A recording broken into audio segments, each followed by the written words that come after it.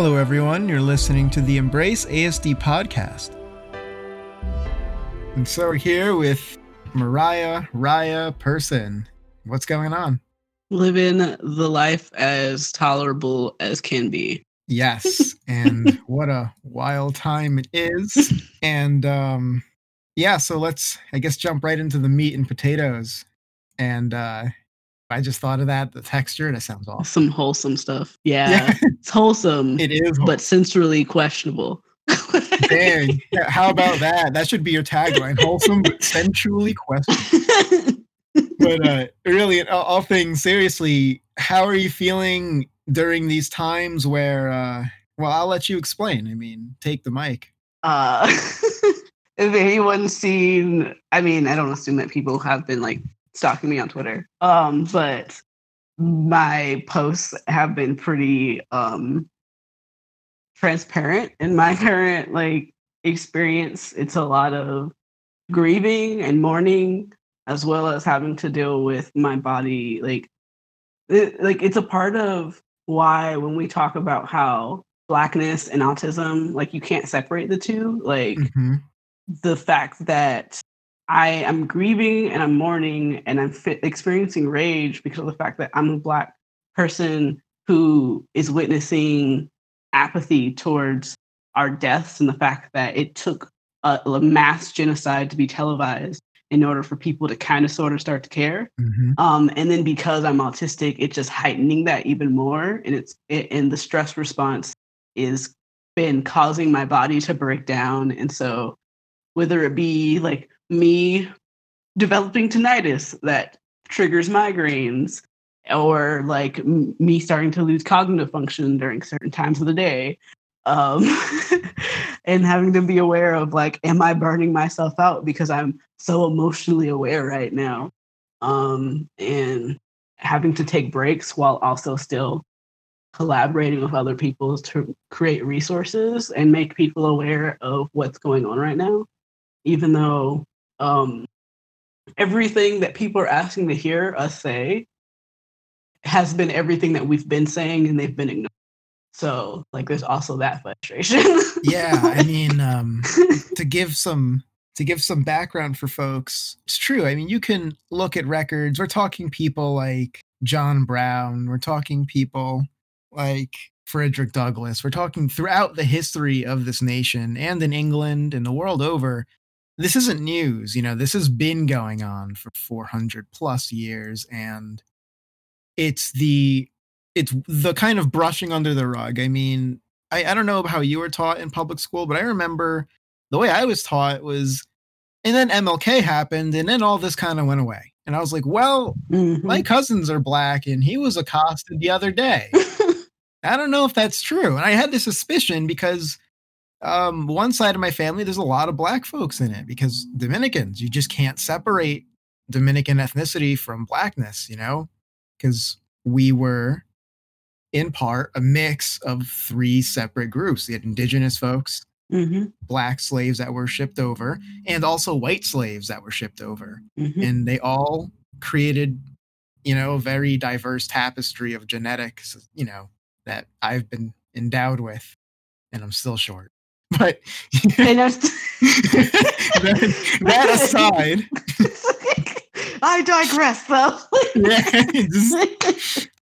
just that thorn in my foot.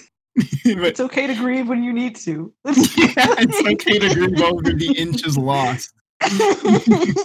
No amount. We all have lost something in this fight.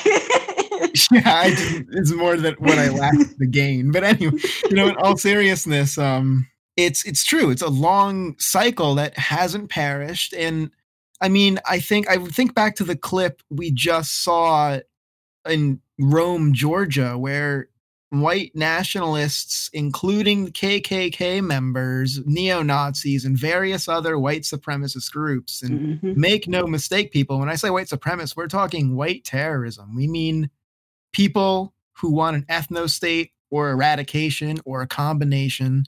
And they were marching, and police did not do anything violent. They defended them. They defended their rights to march. Exactly. And this is old. I mean, we need to address the history that in the South, especially, police were essentially agents for slave owners, and that was their primary job. And then afterward, it was to enforce Jim Crow. The racism in police department are inseparable. They are historically linked. And it's like, yeah, it's like what is it? I always like to remind people that like the death of George was over a $20 bill. Yeah. And like just like letting people sit into that, where it's just like, even if he knew that it was counterfeit, you don't have the right to kill somebody over a $20 bill. Yeah, I mean, look at Wall Street bankers. They destroyed billions and one went to prison. I'm like, wait a minute here. You're going to kill a guy over a counterfeit? And he probably didn't know. I don't know about you guys. Exactly. I couldn't tell what a counterfeit bill looks like. Exactly. There's a lot of counterfeit money that like, it's just a part of, you know, the world we live in. Like people trying to make money, so they fake money. Yeah. And that's what I was saying. Like more than likely he didn't know, but like, even if he did know, like $20, like, I don't care if he was like, yeah, I'm going to take this fake $20 and buy me something to drink. Like, even if that was the case, he still wouldn't have deserved to die. Yeah. And then the response to that was peaceful protest. And I feel like I see a lot of people keep trying to be all like, well, like this is how these people responded, and so therefore they deserve this. But it's like the initial response was peaceful protest, and many of the responses after that was the same. But the immediate response to that peaceful protest was police aggression. And so if we can't ask peacefully for justice and accountability without being attacked with bullets and pepper spray, that's what it is. Like, yeah, if we can't ask for these things that we're supposedly have the right to ask for without being attacked, like, how's that supposed to make sense? But at the same time, before this, we saw white armed individuals storm a state house, and they were protected and defended by the police. And then, as you just described with the marching of the supremacists and terrorists, they were also protected to have their voices heard and their bodies be protected. And it's like, okay, like, if you guys aren't seeing the priority and the reality at this point, then you're literally choosing to not be aware of it. Yeah, and it's pretty wild to see. I mean, there's a really big, there's an argument that I see that's pervasive that touches on what you just said, where people say, well, nonviolence is the answer, and to a large extent it is, but people forget that's been tried. Mm-hmm. And they assassinated the man who tried. Mm-hmm. They assassinated MLK Jr. Mm-hmm. And then Huey P. Newton and Bobby Seale and Angela Davis and co. got together and said, well, this is not working. We need to arm ourselves and defend ourselves. And how are they labeled? As domestic terrorists, as communists, as people who were out to get them, when what it really was, I'm talking about the Black Panthers, folks, by the way, founded by Huey, Rob, and Angela and co. Was quite a few people who started it, but it's hard to remember everyone. The peaceful methods have been tried, and you're seeing aggression against the state that has, for hundreds of years, been complicit, an agitator, and or complacent in some combination. And I just don't. What's crazy to me is folks would rather have this go on longer than a momentary disruption, an actual change, some uncomfortable feelings for a while. There was, let me see if I can find it again. So one of the things that happens to be, I don't know why, but like, this week tonight, was it last week tonight? John's voice, for whatever, calms me down. I don't know why. I'm like, he's info dumping and he has a calming voice. I enjoy every time it comes on. And that's Jon Stewart, right? Yeah. And this last episode, he went over like what's going on right now when it comes to people asking for reformation, but also like the abolition of police. And he talked about the Kerner report, and how that had happened at one of the last large civil distress. Okay, I'm sorry. My words are like failing me right now. Long story short, Kerner report was created based off of a similar situation that we're experiencing right now. They asked a famous Black psychologist, Dr. Kenneth B. Clark, to review the report, and he was like, this looks like everything that has been created for like every other situation, like the Harlem riots and all of those that came before that. And so there's this issue of I saw a lot of white people get into the concept of protesting and standing for Black Lives Matter as if it was like they had this really ignorant hope that it was going to cause like immediate change. Whereas like the Black people and people of color are just like, we have been doing this for so long and it's not going to be pretty. Mm-hmm. It's going to make you like, you're going to just like lose parts of yourself in this process. Figuratively and literally. And so, I mean, people have lost eyes. Yes. This is not. Yep, and lives. Yes. Eyes, lives. It's not a joke, folks. I mean, really. Yeah. And so this psychologist was talking about how every plan that is created at every civil unrest has already been created before, but it's like nothing has ever been put into action because, and I always talk about how like the goal seems to always be to distract. And a part of that was the shooting of MLK, where it's like, wow, like they're actually making progression. We're getting to that breaking point. They're like being so consistent, they're not letting up. And then they start killing off leaders. That's a part of why, like, during the initial Black Lives Matter founders, like all of those people who were there as originators, like most of them are dead. And like that's not by accident. And so like, is this very much like we as Black people, like we don't have the choice to be not aware of the very active hands and keeping these systems in action.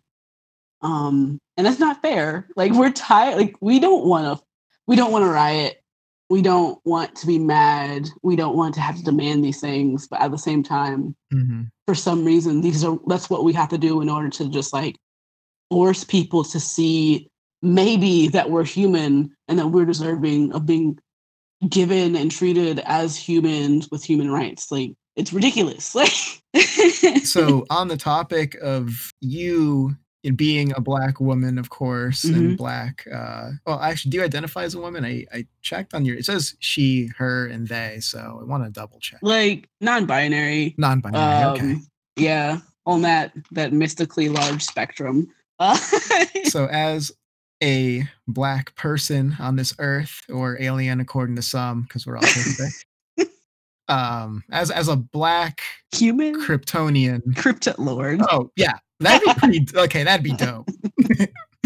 as Dr. Manhattan. No, but really, how is getting diagnosed being Black? And I imagine in the mental health system, you must have come across a lot of people who already had ideas of who you are and what normal behavior's like. And what was your experience getting diagnosed, both as an autistic, as a Black person, and that intersection between those two identities?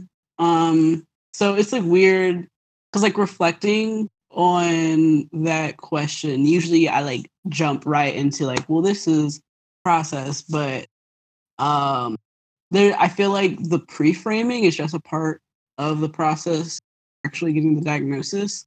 I always say how I was like, the majority of my life has been me asking for help and being punished for it. And like that is the consistency of my memories in childhood, where like I'm really blessed to have the mother that I have, and knowing that whenever I needed her, I could call her and she would advocate for me. Mm-hmm. But within like school systems, like it would be, I don't understand this. What does this mean? I need help. And like every time I requested for help in some sort of way, it was almost instantly just like, you're a bad kid. Yeah. And it was like, oh, you're supposed to know this. Stop playing stupid. Or what is it? You don't get any special treatment. And it like I was very much raised with this idea. I love my grandpa. I was very much raised with the idea of that nobody's better than me and I'm not better than anybody else. And the concept of respect was really solid. So I was that kid who had very like strong values, even as like a little kid, like at 5. And so when I started being put into public schools and being immersed in white dominated spaces that felt threatened by me just existing and having to understand that, like I learned how to change the way how I spoke.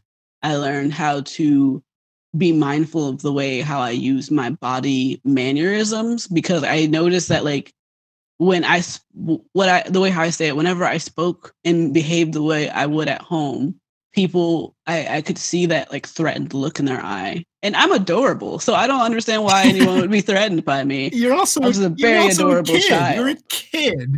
Exactly. I'm a small, adorable child, and you feel threatened for your life to the point that you feel like you need to punish me. It's like looking at Kirby and feeling threatened. It's like, yeah. Ow. Oh, I guess that's a bad example. He does like eat the universe, so maybe that's bad. It's like the details, right? But so like I was able to get diagnosed as like having ADHD when I was younger, but I feel like that was more to affirm that I was like this problem kid who just like couldn't get themselves straight. But even after like that diagnosis, that didn't give me accommodations, which goes into like why ADHD is not a bridge to accommodations. It was just like, oh, it's not real. You just need to try harder. And like being able to reflect on how much of my existence was very much in like suicidal ideation, depression, and like confusion is a trigger for a lot of those things, because it's like I don't understand, but whenever I ask to understand, I'm told that I'm wrong for doing so. So therefore, I'm just stuck in not knowing, and that's my fault. And you grew up in Nebraska? I'm a military brat. Oh yeah. So when I was almost 6, we moved to Germany, and oh wow, my German experience is fine, but my American experience within Germany was not fine.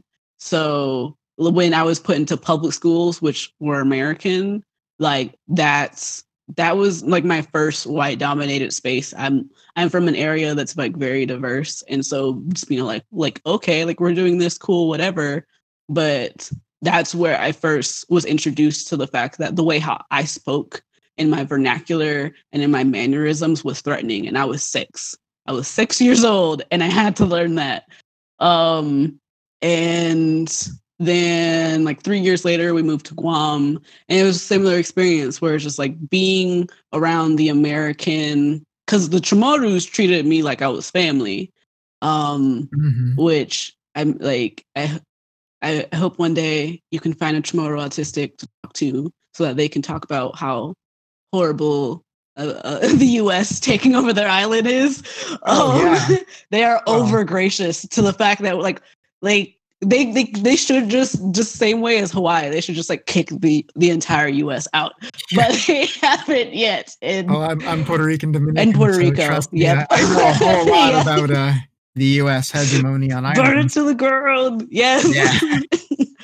But like they treated me like I was family, and I found family with them, and I'm really honored by that. But like the westernized concepts and the American presence is where I experienced the most racism. And like again, like that whole I need help but I can't get it. And I'm a problem because I would tell teachers to not disrespect me, which apparently is something that kids aren't supposed to demand from their elders. Oh God. It's like, like if you speak down to me, I'm a very aware child. I'm going to tell you to not do that. And when other kids picked on me and I would defend myself, because before I was very passive, but then I developed what I recognize as like an anger issue where it just might not be an issue, but it was the only mechanism that triggered me to defend myself. And so if people mess with me, I'd just respond equally, but then I'd be the one who was in trouble. It didn't matter if a kid ran up and hit me because I hit them back. It was my fault and they didn't get in trouble for it. Yeah, that is that's the stupidest thing schools have ever instituted. Oh my God. It's awful just how you get punished for defending yourself. Like, what do you want them to do? Let the kid wail on them? Like, not in my household. It's awful. Yeah. No, I put up honestly, or shut up. Like, y'all know me. I congratulate you. I mean, when I was in first grade, there was my friend Jeremy was there, and he was being picked on by a third grader, and it was one of my classmates' older brother. And I was like, yeah, this is not going to happen. So I get in the kid's face. It was actually second grade. It was like early, like beginning of the semester, beginning of school year, second grade. And I get in his face and we start getting heated because I tell him to leave him alone. And he's like, well, fine, I'll fight me then. And then I go to the pavement where we're going to fight. And he sends his friend over. And I'm like, what is this? I was like, are you kidding me? You're such a wimp. And the funniest thing is the fight, no one got hit. It was like watching two roosters fight with blindfolds. Legs are flying everywhere, limbs are going everywhere, and somehow none of them connected. Oh no! The teacher gave us time out, and honestly, the teacher, I think she gave us time out because it was so pathetic. She's like, you guys you're so bad at this. Like, I had money on one of y'all, but this isn't happening, so just go sit somewhere. Oh my God, yeah. And my childhood was kind of reversed a bit from yours, or not really reversed, because your existence is, I think, you have a constancy because your complexion was dark to begin with, right? I assume so, yes. And it's funny, actually, when I was in, as you know, when the presence of sun is around and readily available, you get deeper, like more pigmented. So, while I was in Guam, I was a lot darker than I am now. So, also dealing with that, like, and I was used to having like cornrows because that's just. It was like either my hair straight, which I really didn't have my hair straight a lot at that time. I didn't start straightening my hair regularly until middle school in Nebraska because I was tired of being mistreated and seen as an aggressive, hostile being. But yeah, I was used to having braids, and just that dark skin, cornrowed, femme presenting person is apparently a problem in the eyes of many. In reality, you were not Angelica. You were the Susie Carmichael. Like, and shout out to Susie Carmichael. Yeah. She's one of the best Nickelodeon characters ever made. Throwing facts everywhere. Yeah, I'm a huge Rugrats stan. When I was a kid, I was like, Susie was one of my heroes. Her and Tommy, because I just appreciated how they stood up for the underdog. Yeah, which I feel like, well, apparently, according to many other autistic people, that's supposed to be one of our underlying traits, which of course isn't going to be like everybody because we still got problematic autistics out there. Yeah. But that underlying sense of justice of just like, this doesn't look right, I'm going to say something. And even if I get trouble, like that doesn't make sense why I got in trouble. Like, you're just going to hear me more. It's crazy because your issues in school parallel mine a lot, because I also grew up in a majority white area, and the treatment changed because I was born lighter, more white appearing for sure. And then as I grew older, I just grew darker. It's like the Hispanic genes were just coming out in full force. I love it. Like some kind of X-Men stuff. It's like the blonde people turning brunette, right? Like that? Exactly. Except it was the brown hair turning to black hair, and the I don't know, the hip shaking just grew. The hip shake, just like the swagger came. Exactly. I woke up one morning and I had a Honda Accord in my driveway, and I'm like, wow. Congratulations. No. I was 8 years old and I'm ready. Had the Coquille sticker on the back and everything.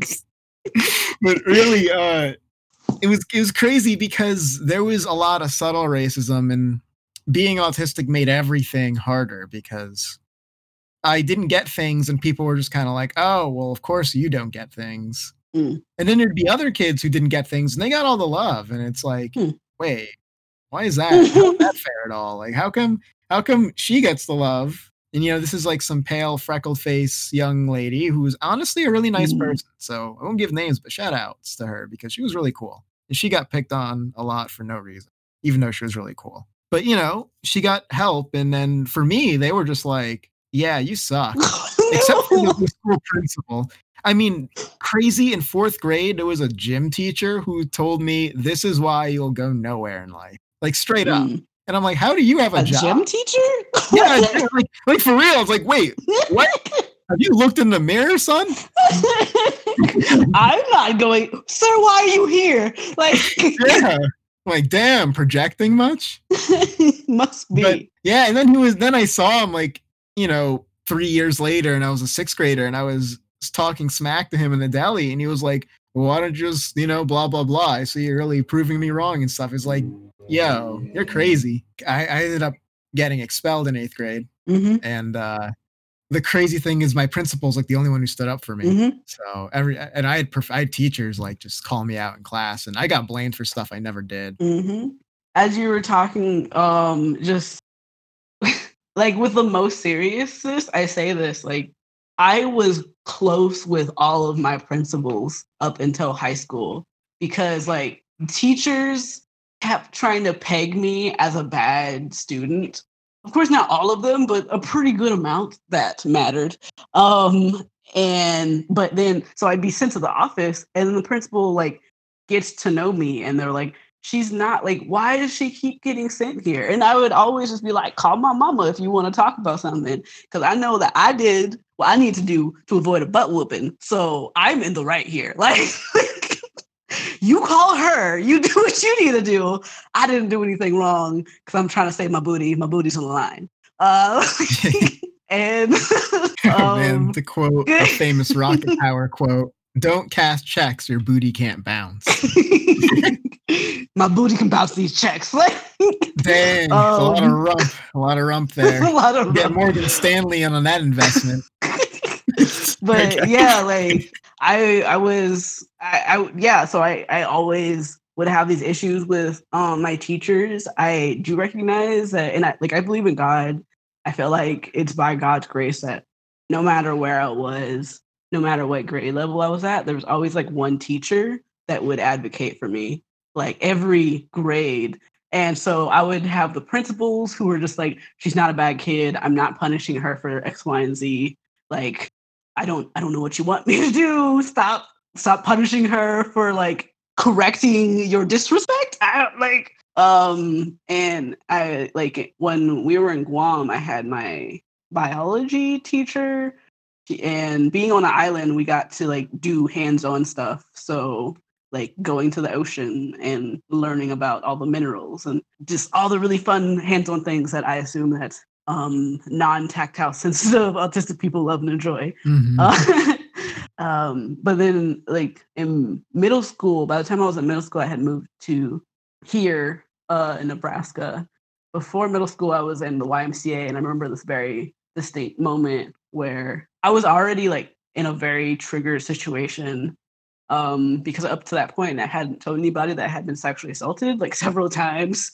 So I was already hyper aware of my body and uncomfortable of men being too close to me. And one of the counselors had like, they kept trying to provoke me to be mad. And being aware of how I can get mad, I've turned that into a tool to like make it easy for me to like mediate and to de-escalate. Because I'm like, I'm getting mad, so therefore that means that we need to calm the frick down. And so it was this like combination of me being hyper aware of my body and their proximity to my body, and also them trying to, for some reason, prompt me into getting mad. And they pegged it on me, and they're just like, that's what you people do or something like that. And this was a dark-skinned, he wasn't black, but he was dark-skinned of some kind. And I just snapped on him. And it was like the lead the YMCA lead, who was also like a youth manager, who had like pulled me aside. And only because I had trusted them, I was able to let them provide that space for me. And that was like the first time that I had told anybody about the fact that I had been sexually assaulted. And but at the same time, just being frustrated, where I'm like, this man was trying to provoke me because I'm Black, and they assumed that that's all I was worth, to be provoked. A grown adult to a preteen, like, who deserves that? It's hard for me to just fathom why. I mean, I look at a child and I just think, like, I have like instincts to protect. That happened ever since my little brother was born. It was there was a change in me. It was like whatever was in my genome that was like mama bear mode activate just came out strong. Yeah, and I got hyper defensive of kids. And like I would be in the mall and my friends and I are walking and I saw a little girl alone once. It's like, wait, we need to stay here and make sure that she finds her mom. And then her mom found her and I kept walking. But I couldn't leave the spot until I saw that she was with an adult and that she recognized, and you know, stuff like that. And I find myself like unconsciously tracking kids in parks to make sure, oh my God, is this kid okay? Like if a kid falls, I'll like stop. And that's why it's so hard for me to fathom even like it's weird wanting to provoke a kid like that.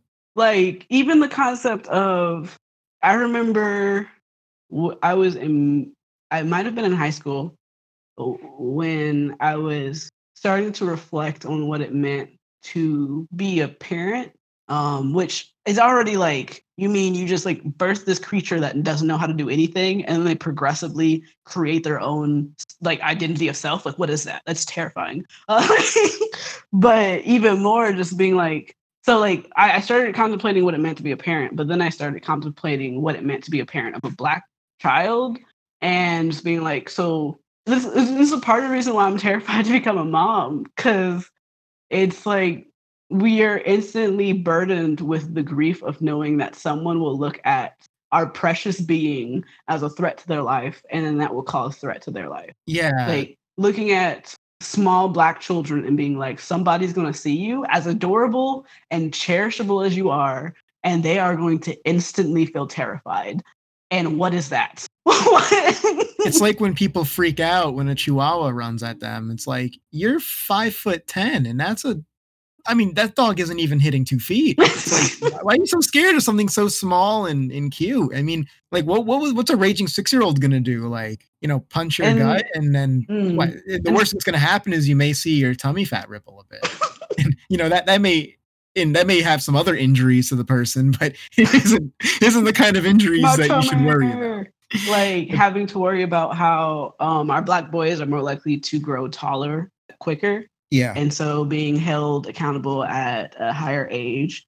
So it's like they look older to them, but they still have kid-like behaviors because they are a child.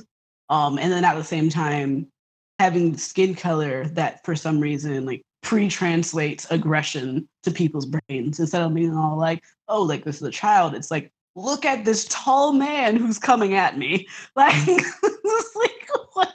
They were minding their own business. So yeah, it's like, I don't know how to stop reflecting on those kinds of things. And I feel like these are the kind of things that like people don't realize that we're constantly reflecting on. Absolutely. And in my case, it's easier for me than you. But what I can relate to is the code switching in school, because I go home to dad who's Puerto Rican and a mom who's Dominican, and it's like we just have a very different way of being, even though unfortunately both my parents were very much internalized racism terribly. I mean, they desperately wanted to be white, essentially. Gotta breed out the dark skin. Yep, and they just wanted to be white so bad. It's like, you two are so clearly not white, and they're not going to accept you the way you want to be accepted. And frankly, why would you want it? It's like, wouldn't you be more comfortable loving yourself in your own skin than to try to wear someone else's? That kind of reminds me about it's really interesting how the concepts that we developed as we're like kids finding our own identity, like then we later find out that there's like terminology for that. Like I'm also looking at the questions that you have. Yeah. one of the questions you have is like, how did you get into advocacy?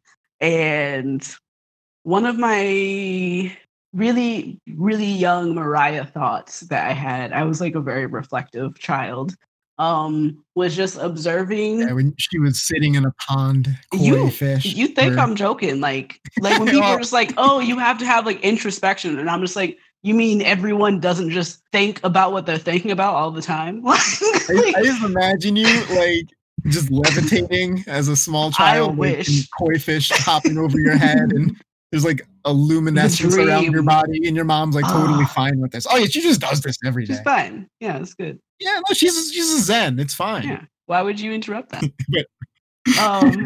Go But on. So you were so one of floating. my yes, I was floating in the koi pond. And one of my young Mariah thoughts was really just like reflecting on how like it didn't make sense to me how people would be bullied for things that they couldn't control. Yeah. And that's really the root of everything that I do, is because since I was young, like one of my earlier thoughts is just like, people are people, Mhm. and why would they be like bullied for that? And then that translates into when I had my first friend who it was out as gay, Mhm. and then they got bullied, and I was just like, but he's a like I didn't even know what gay was, but all I knew is that he was a person, and he said that gay isn't something that was a choice, and so therefore I'm going to defend his personhood. And I didn't understand why that was hard to comprehend for anybody else. And so literally everything I do is branched off of that. Standing for the right for people to exist as they are, as well as to encourage them to have safe spaces or brave spaces in order to do that in, and challenging people's way of processing. Like we all carry biases. We all have some sort of like downloaded prejudice within us. And it's a constant relearning of just like, how can I understand this person's experience from their perspective? And what are the best steps that I can take to make sure they feel human? Because I feel like that is the goal of what the concept of existing amongst others should be. Like, it doesn't matter where they come from. It doesn't matter if they speak a language that you don't understand. It doesn't matter if they experience attraction differently, or if they have a disability that you don't understand. Like, it's your goal to figure out how to accommodate that. Like, what is it within you that you need to work on so that y'all can be human in the same space as best as possible, instead of being like, oh, that's different, so therefore this cannot exist. That doesn't make sense to me. And I'm willing to like tackle people Dang. metaphorically and maybe physically. I'm not sure yet, but like I'm willing. Like I mean, if someone provoked me to it, but I'm willing to like tackle people over the concepts of like, you're discriminating somebody for existing. I can't. Like no, we're not doing that. We are here together, and this person was minding their own business, and you decided to pop up and just be a bigot. Like, we're not doing that here. Yeah, absolutely. Which also translates into like me, as I learned about accommodations. We're just like, how can we, if we're saying that we're inviting people into spaces, that doesn't mean just saying that they're invited. That means also making sure that people can get in the door. And once they get in the door, that they feel that they have what they need to feel safe. That's how that started. People started calling me an activist and advocate before I understood what those words were. I just knew that I was doing what I felt everyone should be doing. Yeah, and I imagine your own experiences of being bullied and people making assumptions about your character without even knowing who you are. That must have really inspired you to stand up for other people, because you know the pain of that sort of, I mean, it is injustice outright. That pain of those unfair expectations, the injustice, you tasted it yourself. So yeah, and that's also what, in the ways that translated from like my educators, everything, apparently autistic people are good at reliving experiences. And I don't know if that's a good or bad thing. They're just in between. But just depends being how you able, it, right? yeah, being able to like be able to like put myself back in my past body and just remembering what how different instructors like mishandled situations, and just Mhm. always knowing in my deepest sense of being that I never wanted to be that person for another child. Like Yeah. I didn't want to be that teacher that when a child remembered me, they could only process trauma. Like, Yeah. and so figuring out ways to not only like counteract that, but also to just actively be a space for like how can we thrive? How can I encourage you? Yes, you're not being like the best person right now, but like I'm not your fault. Like like behaviors doesn't misunderstood behaviors doesn't mean that someone is bad. Like especially kids. Speaking on activists and just people in general, who are some of your biggest role models? I imagine you model yourself in a lot of ways after people who you saw paving the roads for you. Um really I really honor my mom. um and and just like the wisdom and patience that she's had, not just with me but with others. um like she's been through so much, but like she's gone out of her way to be kind to me, and I know it's like supposed to be the expectation that you're kind to your children, but still just reflecting where it's just like she herself took on like a lot of things, and then Yeah. just being Yeah. a single parent and still going out of her way to like make sure that I felt safe and provide that space for me to process my being. Like she never tried to turn me into anybody else. She just kept trying to find opportunities to understand where I was at and help me to know that that was okay to explore.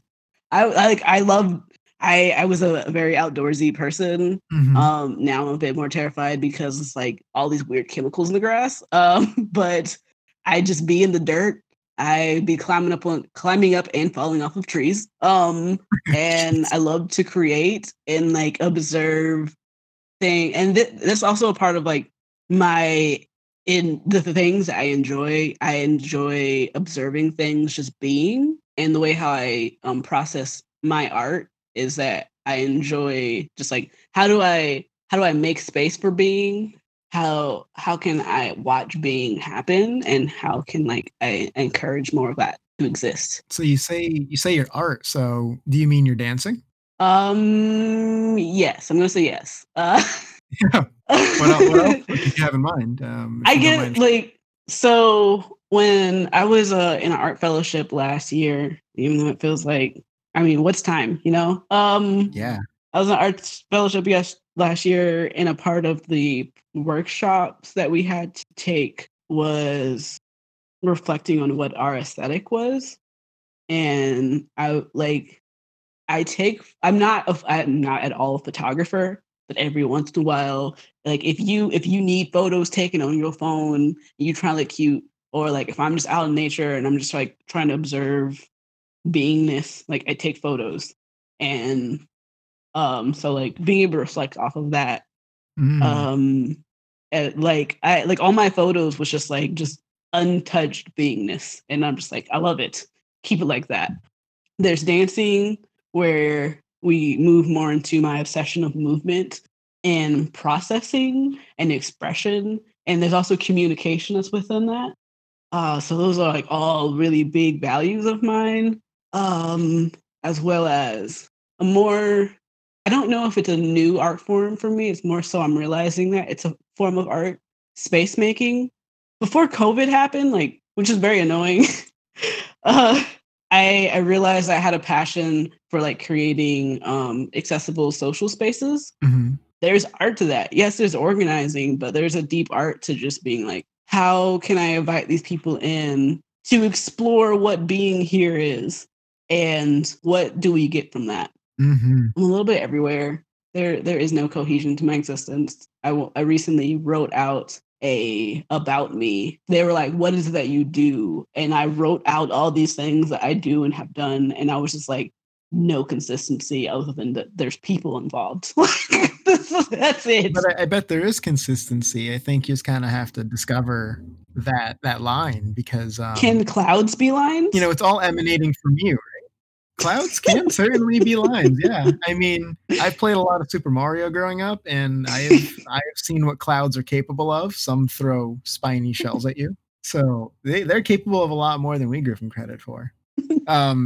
So you talked about stim dancing. When I saw your stim dancing videos on your YouTube, I was really impressed with the pop and lock. I was like, dang, that's clean. You're really, really good at dancing. Wait, on my YouTube? Yeah. I only have, which one? Oh, dang, you got more than one.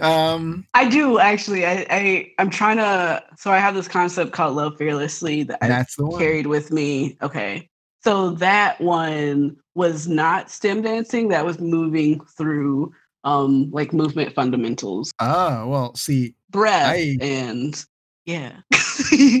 Yeah, you're on this yogic stuff 24/7, huh? I'm trying to be a dance movement therapist. Like, these are the things that I love. Like, awesome. How can I understand I understand movement as a language. So the same way how you would learn words, or like for sign language, the different signs, like I see that as like movement entirely. So when it comes to wanting to understand like how to process through things, or how to better communicate with my body with dance and creative movement, I'm just like, how can we take these pieces, especially since movement is connected to the way how we see the world and how we process it.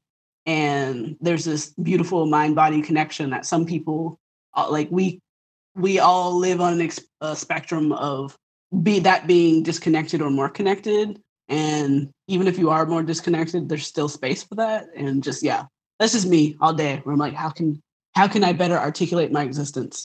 And how can I bring others into that?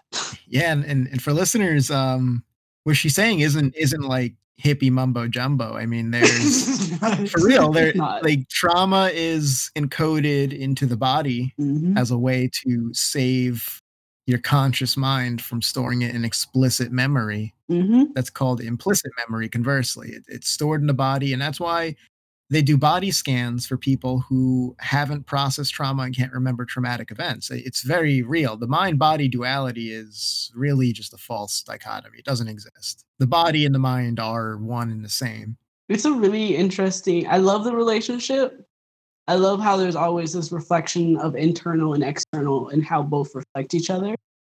As well as, like, for instance, one of the ways that dance helped me is being somebody who's gone through sexual assault. For my dance minor, which I'm still trying to attempt to finish, I had to take a ballroom class, and it took me a couple of classes to realize why every class I would I would just leave like halfway through because it would be so overwhelming. And one of the days where I was in the bathroom crying my eyes out, I was just like, why am I here? What's going on? Like, what is right now telling me? And I was able to come to a realization that through my experiences in life, I had unawarely associated closeness with danger and assault. So I told my teacher, I asked one of my dance mentors, like, should I continue with this? I feel like I'm dying. What's going on? And they worked with me, and I was able to like build a new understanding with my body, as well as a better understanding of my boundaries. And it turned out better than it could have been, definitely. And a part of that, I was at the same time I was taking a dance magic class, so that was like a really good time to be taking those classes together. Is that with David Bowie and Dance Magic? Were you in Labyrinth? No, Dance Somatics, not Dance Labyrinth. Very similar. Troll King, dance instructor, they're pretty much next to each other on the spectrum.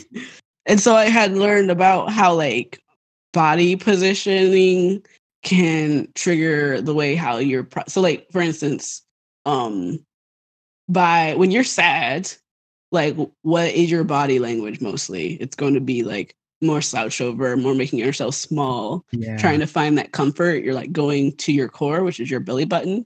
And sometimes we find ourselves on the ground, with all fine things. But it's just like when you're sad, your body does it communicates specifically.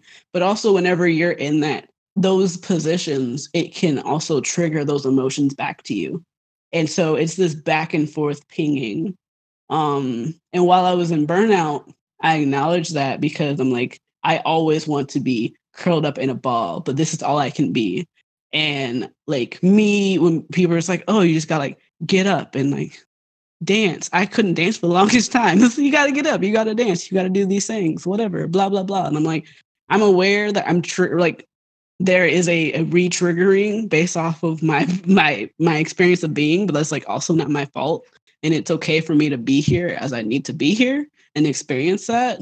But at the same time, when I could, I would try to like sit up and straighten my back and like roll my shoulders back, because that triggers a different way of thinking where it's not fake happiness, but it's allowing your positioning to shift your perspective. Mm-hmm. You can still feel like crap. Like, I'm not saying like you're going to roll your shoulders back and just like feel sparkles all over the place, but understanding that processing between how your body and your brain are in like this forever connected relationship with each other. And just, I enjoy exploring those worlds and sharing those worlds with people. Yeah, and it takes all kinds. I mean, for one thing, it sounds like whether your instructors knew it or not, whether you knew it or not, it sounds very much akin to Ayurvedic, ancient Indian philosophy with mind-body connection. And it's based on a holistic picture rather than Western science. As great as Western science has been, I mean, obviously we have, in a lot of ways, I mean, we've got cars and rocket ships, but then we get terrible things like phrenology and eugenics. So it's like you get the good with the bad, but what it's really bad at is it's bad at understanding holistic pictures, because the whole foundation of Western science is to put a microscope to everything, and you have subspecialties on top of subspecialties, and that gets to be a problem. But I think it's a lot of the reason why this mind-body connection and now the gut-brain connection, pretty much what we're learning is, wow, bodies are integrated. It's like, well, yeah. You can't do one? Compartmentalizing is a lie? What? Yeah. But, the ancients kind of figured it out because they took a different approach to the science of it. And yeah, I just, I find it really interesting how there's such a variety of how people experience. For me, I was hyperlexic, and I mean, I am hyperlexic still. Yeah, I was. I stopped. Yeah, I was like, screw this. And I'm hyperlexic, but my body and I, like, it's weird. There are things my body and I we work together well, but when it comes to dancing and things of that nature, I'm really, really bad. It's such an effort. I've never been able to dance well. Also, okay, like, it doesn't feel natural. What, like, define dancing? Like, because for me, I have like this pet peeve of just like, are we basing dancing off of like your cultural experiences with the word dance? Kind of. Or largely. Okay. And I think usually what it is. Yeah, it's like, for me, but it's not just dancing like bachata or merengue or something. I mean dancing like in any capacity, just the movement. I guess you can call it, like, if we kind of took the definition of music and applied it to dancing, like a rhythm, just a repetitive sort of groove that you're going on. Mm-hmm. I find it difficult, and I think it's because I had been chastised and made fun of for trying to express movements in the past. And there's that in the back of my head from childhood, like, oh, well, you don't move the right way. So my body's kind of feeling disconnected. But then when I skate, I longboard and I shortboarded, I feel really in sync. It's like the board is part of me. Mm-hmm. And I like to quad skate. Quad skate. Is that the roller skates, like the big four big wheels? Yeah. Yeah, buddy. I never understood. I tried so hard to rollerblade. Those like wheels under my feet when they're not in between something is really hard for me. Yeah, I need that buffering, the freedom. Yeah, you just want to feel that road right there. You want to be part of it. Yep. Yeah, buddy. Sense. Like, I taught myself how to.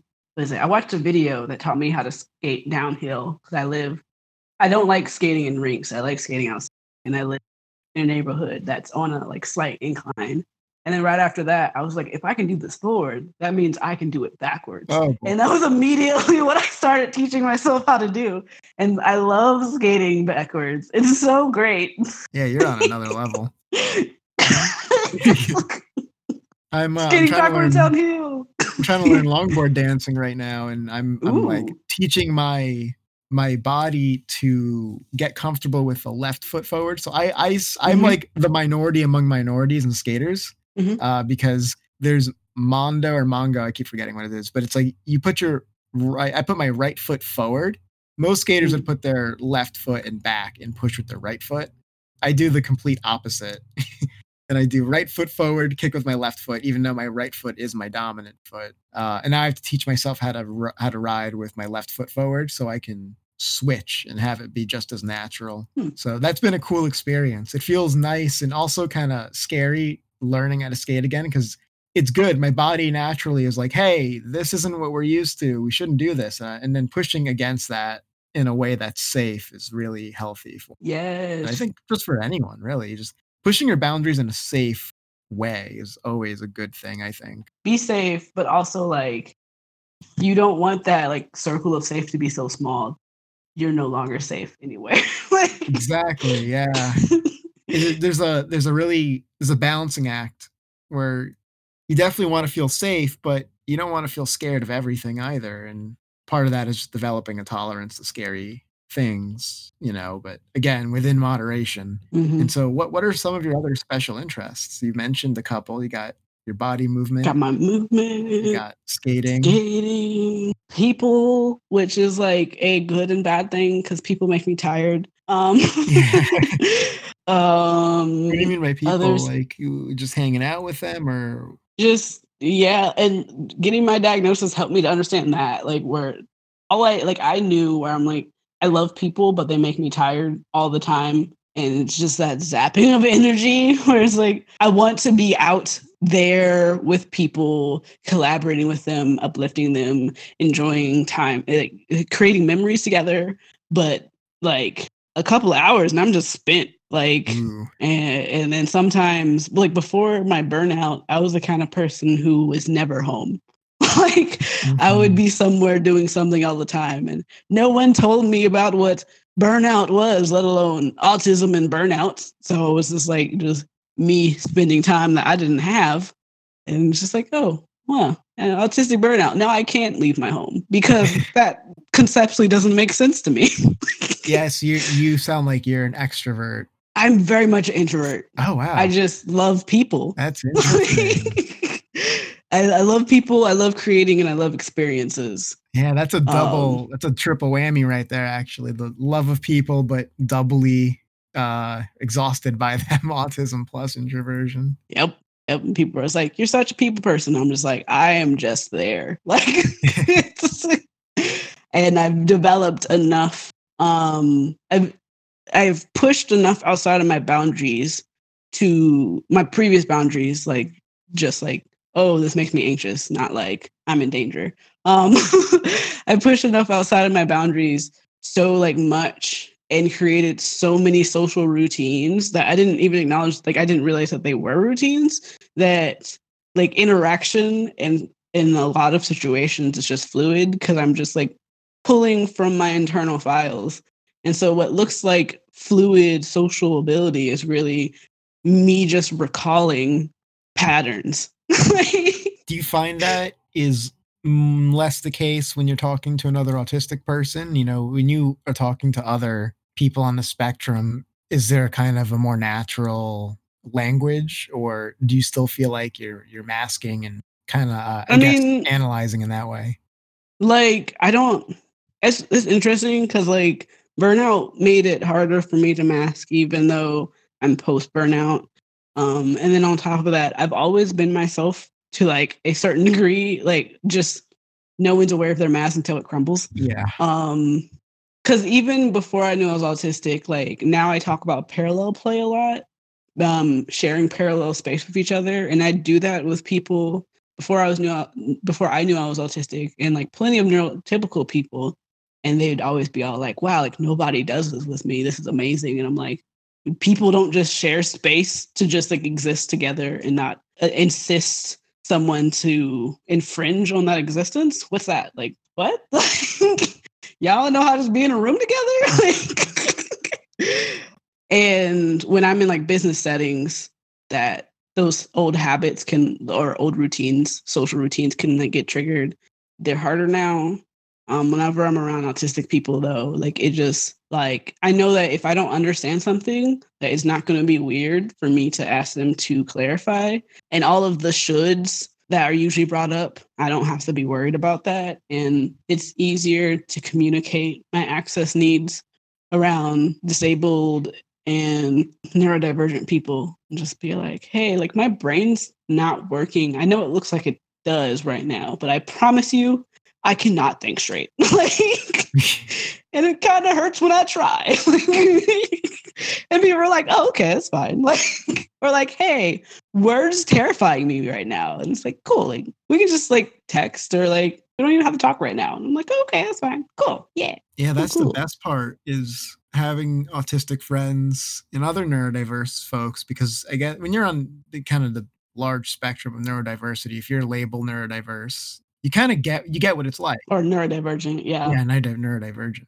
And you get what it's like. And so I find like my friend who's bipolar, he gets it. So he doesn't judge me if we're watching a show and I stop responding to him talking to me, because, you know, he understands it really starts to hurt after a while if I try to split my concentration, because it's not natural for me. You know, the having that background noise either way, it really takes a toll on me, and he gets it. Or sometimes I'll just say, you know, hey, can I have like 10 minutes just be on my own, and they'll be totally fine. And they don't feel like it's a slight against them. It's just they get, oh yeah, you need space. I get it. Yes. I have, so like my two people who most accommodate me and I adore with my entire existence, outside of my mother, of course. Like I have my friend Shelby, who like we always joke, like I call her my support friend, I think is what I call her. Or like she's my accessibility person. Like she also has an amazing accessibility consulting agency, but also just our relationship was the first one where if I had an access needs, it was just like assumed that would be communicated. Well, not like in a bad way, like you should have said this, but like, oh yeah, like yes, you struggle with this, that's cool. Like let's build a bridge for that. And she helped me to put on like my autistic space, Express Unbound, where it was like centered around stimming and stuff like that. But she's not autistic, and there's a lot of conversations about how like when you are chronically, like if you have like some sort of chronic illness or chronic pain experience, there's some sort of divergent that's going to like occur by default. Because when you're always processing like pain and fatigue, that's going to create like some different, like the way how you think about the world is going to be very similar to the way how autistic people process. Like just like, oh, like I understand this is too much. Like I too understand not having energy to do things. And she's helped me to understand just like fatigue is a thing, and I don't have to like feel ashamed for that. I'm like really appreciative for her and all the things that she helped me with. And then I also have my partner Dexter, who he was there for me like while I was going through my diagnosis process. We were still friends, and so he was there for me like the entire way. He was the first person that I like openly, awareingly like stemmed in front of. And he doesn't have any diagnoses, but like there's like some neurodivergence there that we're just like there's not like we don't know any specific words for yet. But yeah, like I remember just like casually being in the space together, I just like started toe walking and flapping and and verbal stimming, and he didn't like look at me like I was weird at all. He was just like, that's just Raya. Like he just sat there and was casually being himself as I was just casually being myself. It's taken a lot of time to be at that point. Like I'm grateful I don't have to be with somebody who I have to hide that from. And I'm grateful that like when there's loud sounds and he sees me like wince, he like instantly is just like, do we need to go somewhere else? Or like if I start flapping, he'll like ask to make sure like if it was a happy flap or if it's something that he needs to like accommodate. Mhm. And it's like, more of that, please. Can we do more of these things in the world generally? Yeah, and do your flaps? Do you have like a particular sort of flap for when you're happy? I read that a lot of people who flap as a stim, they're like if they have wide flaps, kind of like I call them bird flaps, then that indicates that they're happy. It's like taking up a lot of space, and when they're kind of more Mm. lower to their body and like more like a fidgety kind of looking flap, like almost like they're a little scared to spread out and take space, that implied they were feeling really anxious. And I Um, wonder if that maps onto your experience. well, I really enjoy that reflection. And if there's like, if that's written down somewhere, I would love to have a link to it. Oh yeah. I'll set you up with what's probably one of the most heartwarming things I've read in a very long time. Yeah. Yes. Yay. I'm not sure. So flapping, funny enough, is like one of those stems that came along after I understood what stemming was. And it's interesting how once you give yourself permission to stem, like a flood of more stems, just like it's like, oh, well, you've been suppressing this entire time. It's like, oh, well, okay, we're doing this now. All right.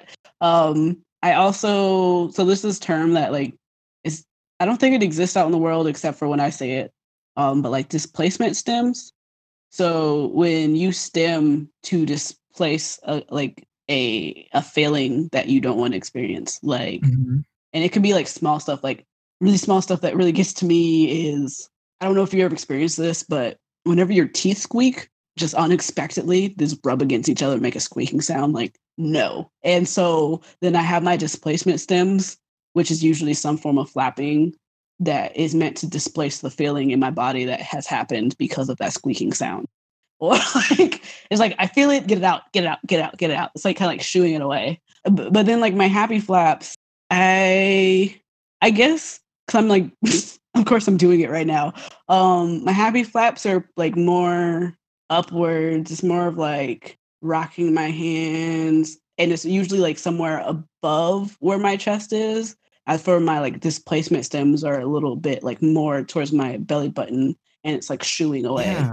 Like literally, I'm just like get it out, get it out. Oh my gosh, this hurts. I'm okay. I'm okay. I'm okay. Like, like You know, I think it makes sense to me because when I'm feeling happy, and I assume when most other people are feeling happy, you kind of feel like a surge going up to your head, and it's like this energy is kind of emanating from below up, and you just it feels like almost like it's shooting out like a beacon, rather than when you're feeling kind of anxious or really uncomfortable. You know, it's more of a downward pressure is yeah. what I find. So Away, be gone, you demon.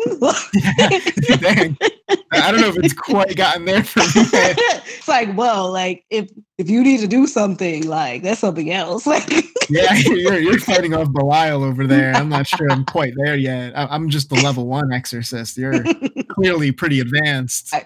whoever created my teeth to squeak should really just like they should speak to like the creator of the universe. Unless it's them, then I have some words to say to them as well. Like, Yeah. stop the pain. Why do you do this to me? What did I do? What did I do?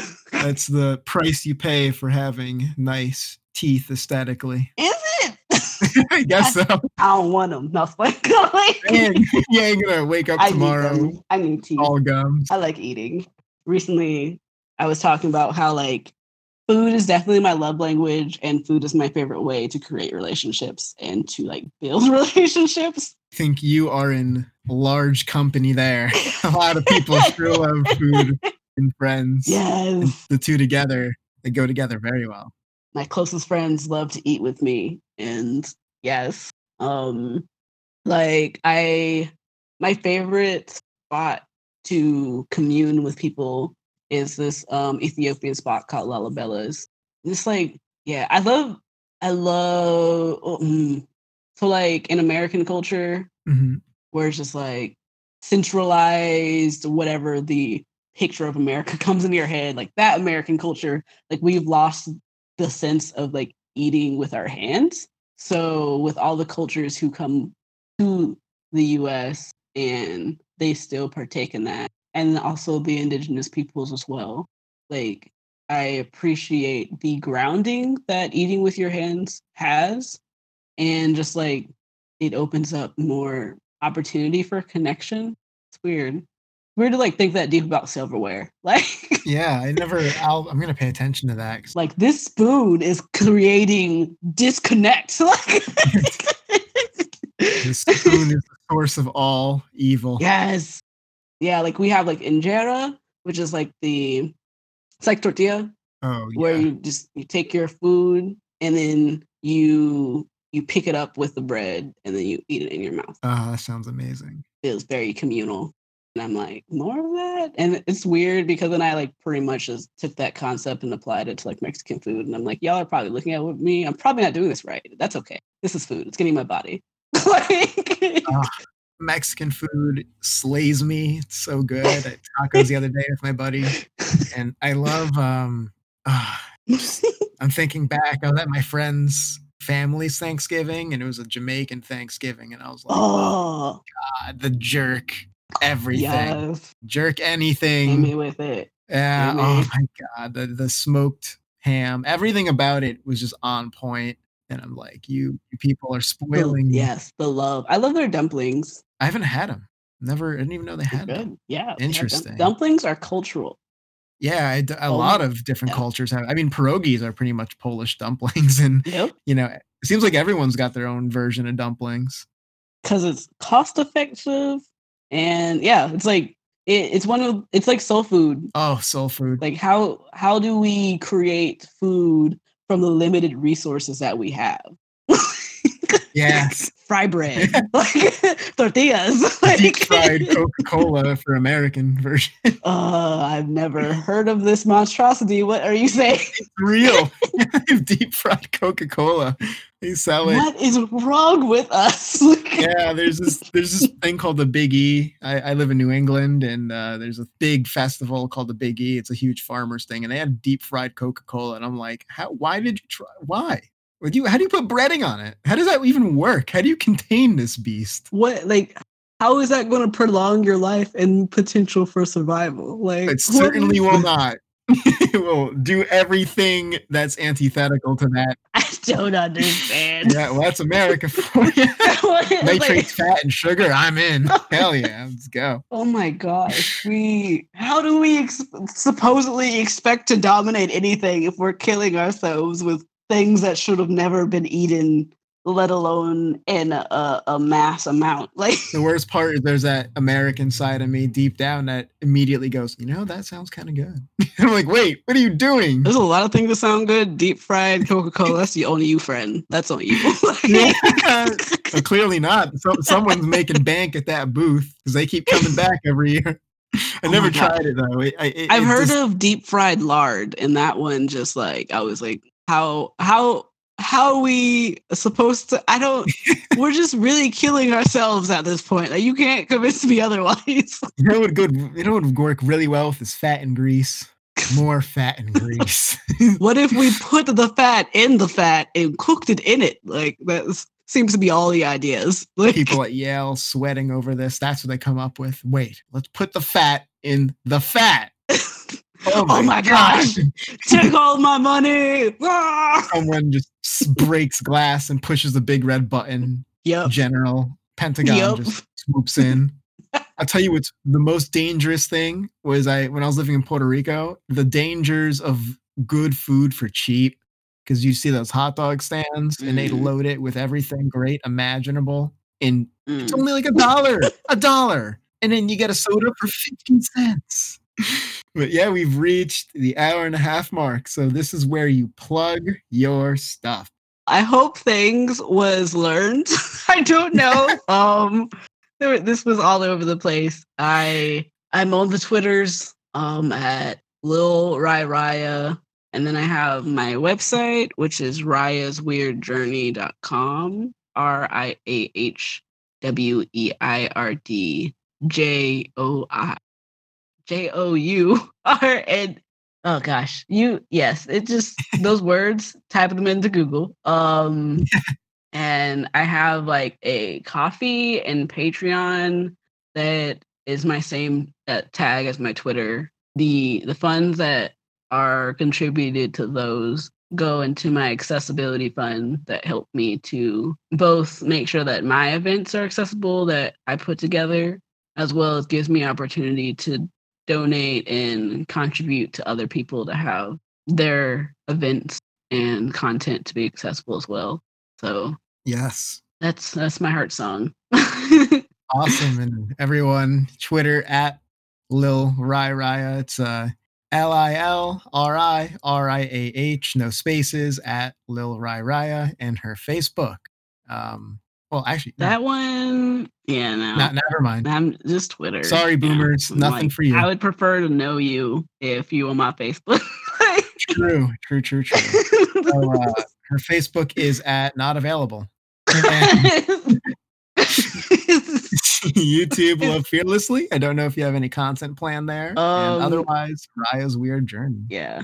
Yeah, buddy. It is clearly weird. She's been astral projecting since the age of whenever the koi pond was discovered. Yeah. And so I think I was pre-womb, pre-womb.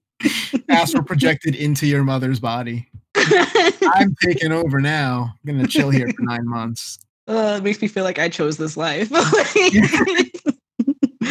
Oh, but yeah. Thanks for coming on though, and it's been awesome. Everyone, check out Avatar Raya's content.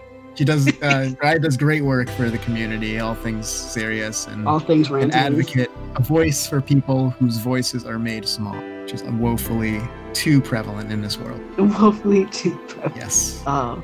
With that, peace out. Peace out. Bye.